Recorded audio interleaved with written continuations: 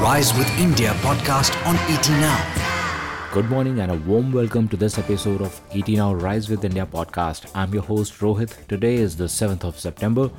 Over the next few minutes, you will get to hear all that matters this morning in the world of business, markets, and the top stories. So before we start, here's what's on the episode.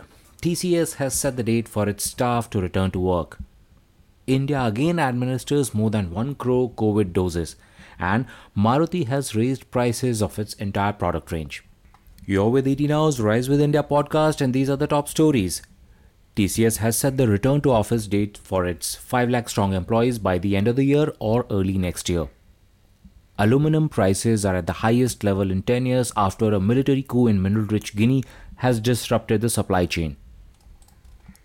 The Taliban claim they have overcome the last pocket of resistance in Afghanistan in the province of Panjshir, a region that has held out against them so far. Also in the COVID corner, for the third time in the last 11 days, India has administered more than 1 crore doses of COVID vaccine in one day. On to Global Roundup, and American stocks and bond markets were closed for Labor Day, but the US index futures are indicating a modestly higher open. This week on Dalal Street, the week started with modest gains, but investors are getting cautious. This also makes space for consolidation for the index, with options data hinting at a range of 16,800 and 17,800 for Nifty. The measure of volatility has also perked up beyond 15, causing nervousness. Already this month, FIIs have outpaced the entire buying scene in August. On Monday, FIIs sold shares worth about 590 crore rupees, while DIIs bought shares worth about 550 crore rupees. Reliance and Infosys single-handedly moved Sensex on Monday. Even though we made a new high for a third day, the momentum may not be the same. Let's tell you about the active stocks this morning.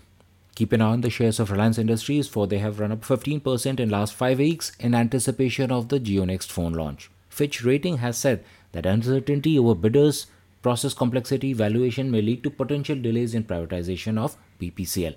Dish TV has informed exchanges that lender Yes Bank has sought to replace some directors on the board of the company. Edelweiss has raised 400 crore rupees through issuance of non-convertible debentures.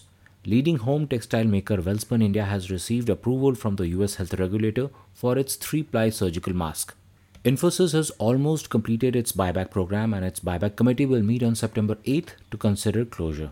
Maruti Suzuki has increased prices of its entire product range except Celerio by up to 1.9%. India's sugarcane production is likely to decline marginally to 30 million tons in the next season as more sugarcane will be diverted for ethanol making. Lower interest rate on spectrum liability and interest waiver on its AGR dues can help Vodafone Idea with nearly $1 billion in annual relief, according to a top brokerage note. Airlines will cheer the report, claiming domestic air passenger traffic continued to grow in August, with volumes growing up to 30% month on month. Those were the stocks and news, and that's all we have time for. Thank you for listening in. We will be back again tomorrow with a fresh episode of the Rise with India podcast. Wish you a great day ahead. The Rise with India podcast on ET Now.